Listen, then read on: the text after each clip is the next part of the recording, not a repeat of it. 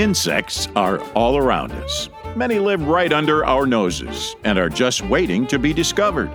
In spite of their small size, insects are among the most interesting and adaptable creatures on planet Earth. We have close encounters with them every day, whether we realize it or not. To most people, these creatures are just bugs. But to entomologist Dr. Tim Gibb, they are spineless wonders. And he's here to help you look beyond the bug to the fascinating life of the insect. Dr. Tim will see you now. I don't often get questions this time of year about insects in the home, but when I do, it is often near the Christmas holidays, and the letter exchange goes something like this. Dear Dr. Tim, shortly after Christmas, my living room was invaded by hundreds of tiny bugs.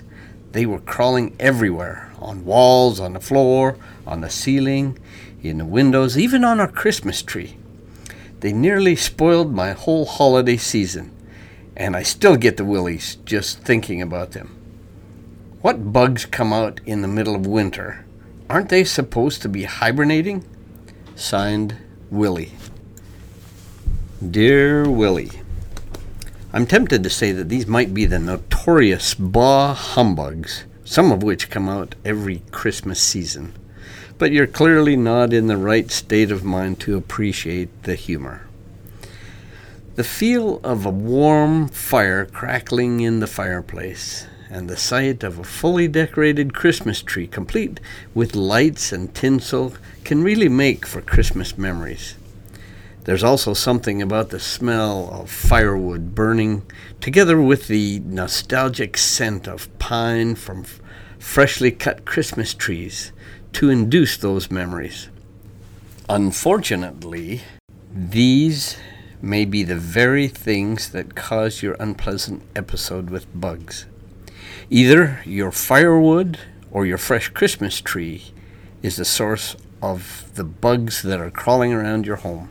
And I'll explain the connection between bugs, firewood, and Christmas trees in a moment, but first let me answer your question about hibernation. The term hibernation generally refers to a period when an animal reduces its metabolism and suspends all but the very essential life-sustaining activities as a way to pass the winter. In mammals, we often think of bears or groundhogs that sleep through the cold winter in a semi-dormant state. Insects also suspend their usual activities and enter a dormant state to pass the cold winter months, but they don't hibernate like mammals do. Rather, insects are ectothermic, which means that their body temperatures reflect the temperatures of their surroundings. They don't have the ability to self-regulate in the same way that mammals can.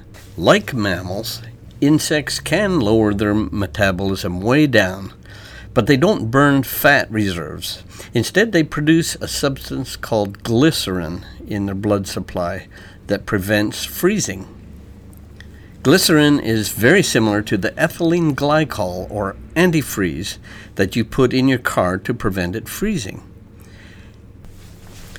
Glycerin in insect blood doesn't change the ambient temperature, but like antifreeze, it gives the insect body a supercooling ability that allows its body fluids to drop below freezing without permitting ice crystallization.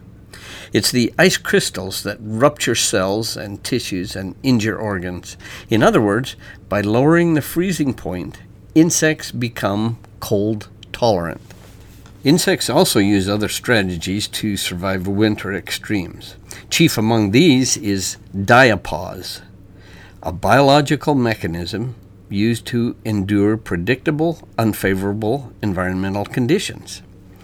Diapause is a physiologically induced delay in development or dormancy that is most often observed in arthropods and especially in insects. Diapause usually occurs in either the pupal or the egg stage, but may also occur in more active stages such as adults or even larval stages. Think of when woolly bear caterpillars curl up in leaf litter, they stop growing, eating, or even moving for extended periods. They are in diapause. To pass the winter, many insects use both strategies. They go into diapause, or a suspended growth and development period, and they chemically change their internal body fluids such that they cannot freeze, even though the outside temperatures are below freezing. We call this behavior overwintering rather than hibernation. Even before the insect begins diapause or to produce glycerin, many of them seek out a semi-protected area in which to overwinter. Favorite among these are under loose bark or attached to tree limbs and branches. An old log laying in the forest provides ideal shelter for beetles, flies, centipedes, millipedes. They burrow into or squeeze up under the bark in protected nooks and crannies where they are safe from predators and moisture. The onset of colder fall temperatures trigger insects to seek protected places as well as to begin diapause. Conversely, warmer spring temperatures signal the insect to awake from their dormancy. Eggs begin to develop and hatch, adults emerge from pupae, and larvae begin growing again. Although it may take some time, the bugs eventually return to do what bugs do. And here's the kicker. It takes time. This process does not just happen overnight. One warm day will not be enough. It only begins the clock.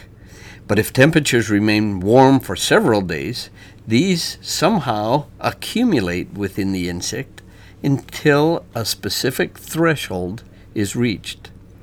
An insect's overwintering survival strategy is fascinating, but not always foolproof. It works exceptionally well out of doors in nature, but if we accidentally bring insects into the house where temperatures are warm, their whole overwintering strategy becomes messed up. Praying mantis eggs are a typical scenario, and incidentally, this is a true story.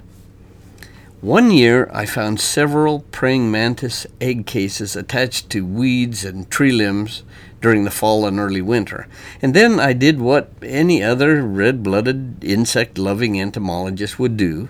I collected them. I put them in a cereal bowl and stashed them in the back of my wife's cupboard, thinking that they would be tucked away out of her sight and that I would take care of them before she ever noticed. Well, as you probably guessed, I forgot about them. Once inside the warm house, the eggs reached the proper temperature threshold that restarted their developmental clock. They broke diapause, and after the required number of warm days, bingo, the eggs began to hatch. Unfortunately, their timing could not have been worse for them or for me. The tiny mantids began to emerge by the hundreds from the cupboard. One mantid egg case contained several hundred eggs, and of course, being an expert entomologist, I had collected several egg cases. The bottom line is that thousands of hungry baby mantids began pouring out of the cupboards all at once. Like in your case, they began crawling over all the walls and the ceilings and countertops, dishes, and even down into the utensil drawer. They were everywhere. It just so happened that I was away on a business trip at the time. I received a very curt telephone call from my irate wife that began with, "What the?" followed by her announcing my immediate physical ban from the kitchen and from touching any of her dishes for the rest of my life.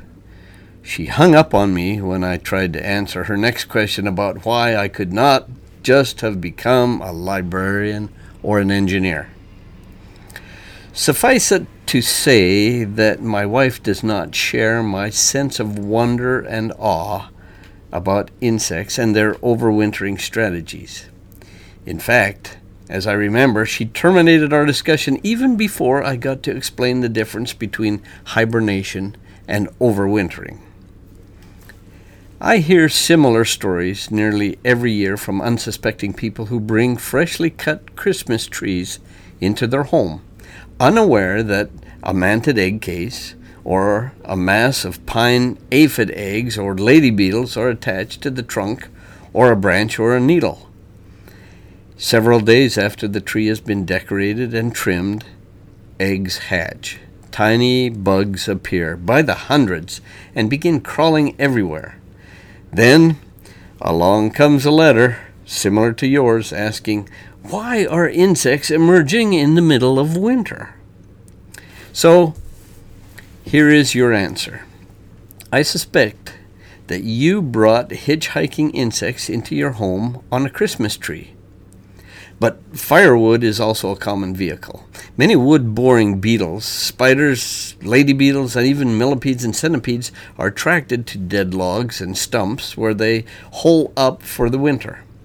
They go dormant in the firewood piled outside, but reawaken in warm, cozy homes stacked next to the hearth. I imagine that they're just as surprised to find themselves indoors as is the homeowner. And when they see the calendar, they probably say to themselves, "Shouldn't I be overwintering?" Unfortunately for them, springtime has not yet arrived. There's no flowers blooming and no leaves breaking bud, no other insects out, so there's nothing for them to feed on.